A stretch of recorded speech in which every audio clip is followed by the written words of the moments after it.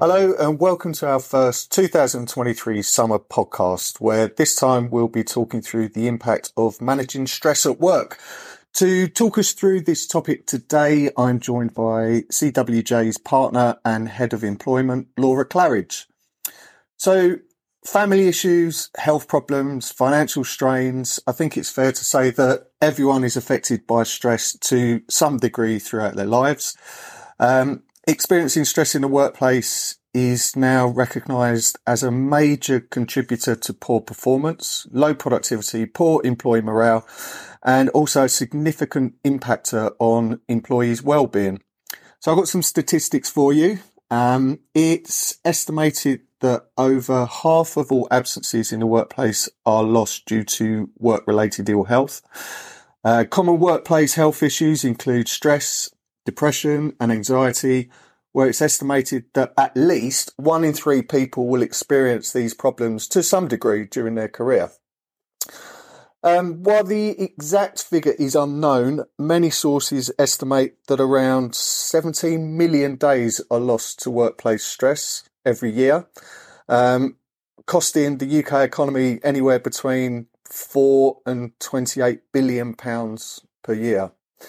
So, with workplace stress causing such a significant problem to employees and the business, you would think that UK businesses have become adept at managing stress.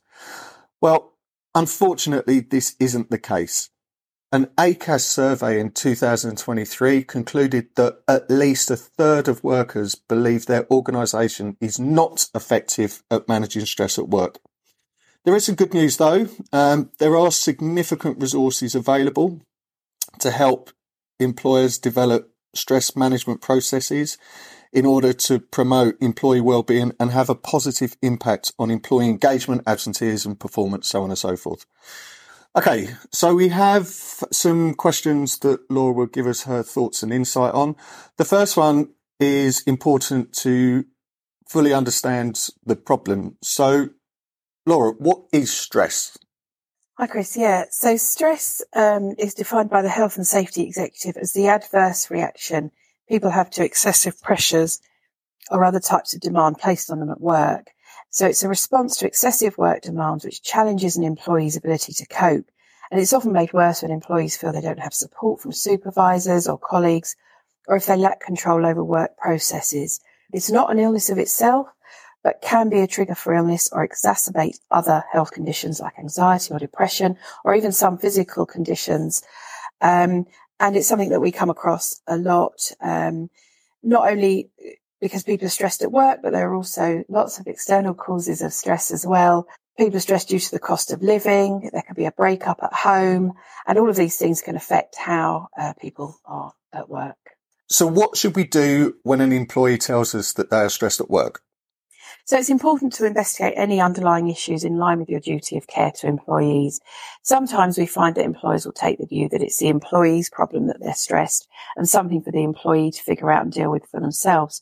But there are positive duties on the employer to limit and avoid stress and not just leave this to chance for the employee to figure it out on their own.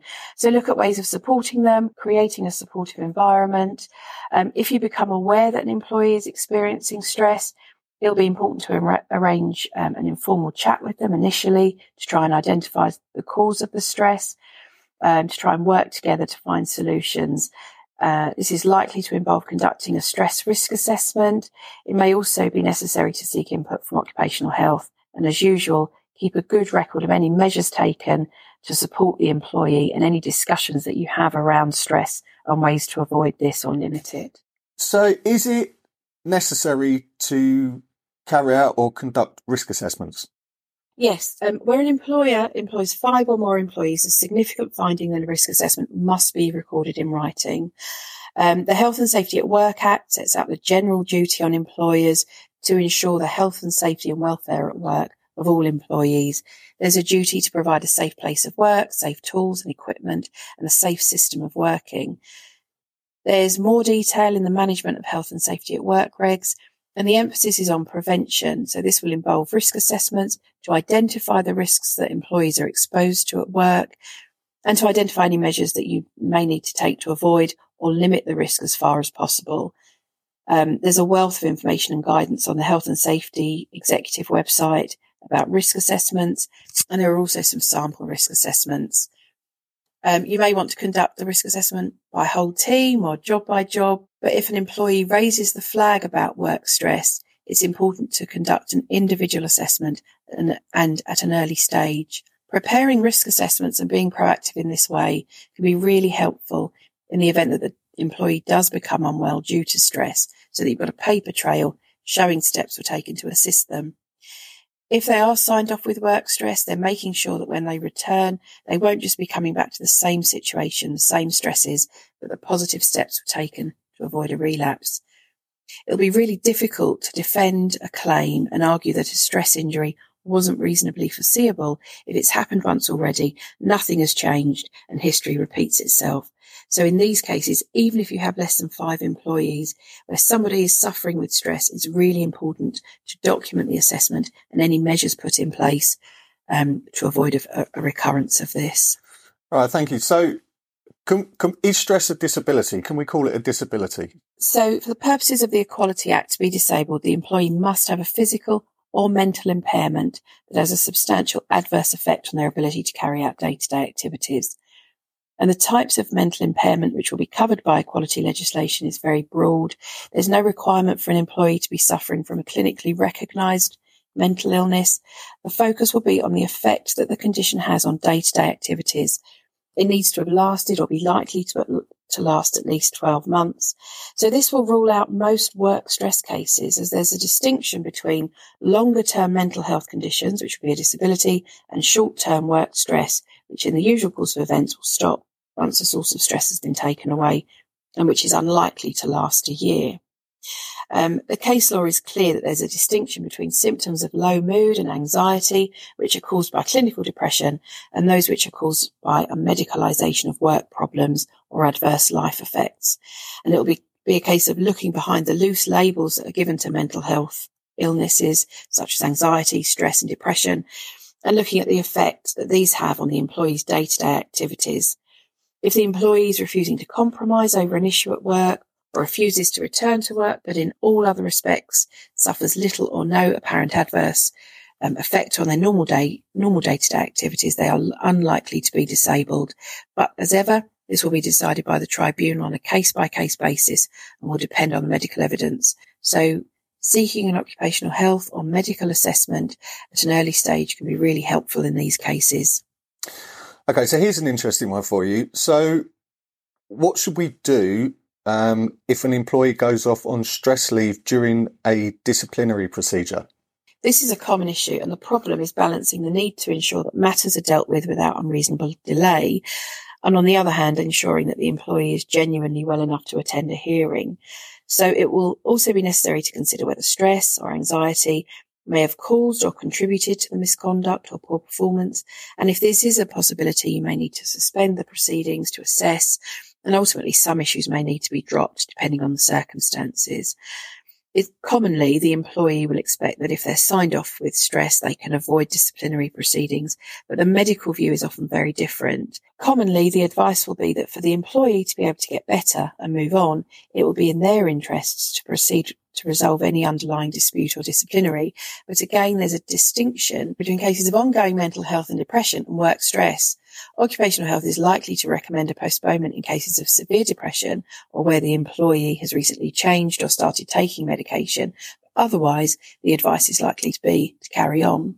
But occupational health may recommend adjustments, for example, conducting the hearing remotely or inviting them to submit written submissions, allowing them to bring a family member rather than a colleague. But once the medical advice supports proceeding, then it is safer to inform the employee that if they fail to attend without good reason, the meeting can go ahead in their absence. But this should be a last resort. The employee would still have the right to appeal the decision, and a full rehearing could be held at that stage if appropriate.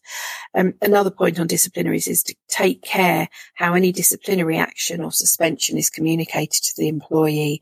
So put in place safeguards and have in mind care for their well-being to make sure that communicating these types of decisions don't have an adverse mental health reaction. Also ensure confidentiality to avoid unnecessary stress or embarrassment. All right, thank you. So finally, what can we do as employers to promote mental well-being at work? So there's lots of different ways of approaching this. So I think reviewing job roles is really important to make sure that demands are reasonable and appropriate. Being clear in descriptions so that staff understand their duties and their tasks, and providing adequate support and training to help staff manage their workloads. If there's a lack of variety in the work, then again, reviewing job roles to create more varied responsibilities, or can duties be rotated, and making sure staff understand why their role and their work is important within the organisation. Control's another one, so making sure that staff have enough control over what they're doing, clearly defined objectives, but allowing them to control how they approach it, involving them in workplace decisions that affect them via team meetings, keeping staff updated about change and considering suggestions, making sure that staff understand the reason behind decisions and being honest, even if that means giving bad news to staff. Prompt feedback's really important in response to good work, and regular one-to-ones and catch-ups can build good working relationships with open door policies so that team managers can discuss problems at an early stage, and receive feedback as part of the positive management process to identify problems early on. Look at career development within an organisation to make sure that staff do see a career path for them, and that they can develop and acquire new skills and experience. In some cases, you might need to look at making adjustments for mental health. So even where an employee isn't disabled or where the condition isn't recognised as a disability, are there ways of supporting an employee at an early stage to create a healthy work culture, changing physical working environment, home working, relocating staff to a quieter area, things like that. And other things like employee assistance programs, providing support, and with that, confidential counselling services. And that can help not only with work stress, but also personal problems that might be having an adverse effect in the workplace. Okay, thank you, Laura. Let's leave it there for today. On behalf of myself and Laura, we hope you found this podcast helpful and it gives you some insight and some idea on how to identify and appropriately manage workplace stress. So as ever with our podcast, we aim to give general information on important topics facing the UK businesses. Where complex issues arise, we would always suggest seeking specialist legal advice. If you haven't already done so, you can head over to our website and listen to our other podcasts, including one where we discuss mental or emotional health in more detail. But until next time, thanks for listening.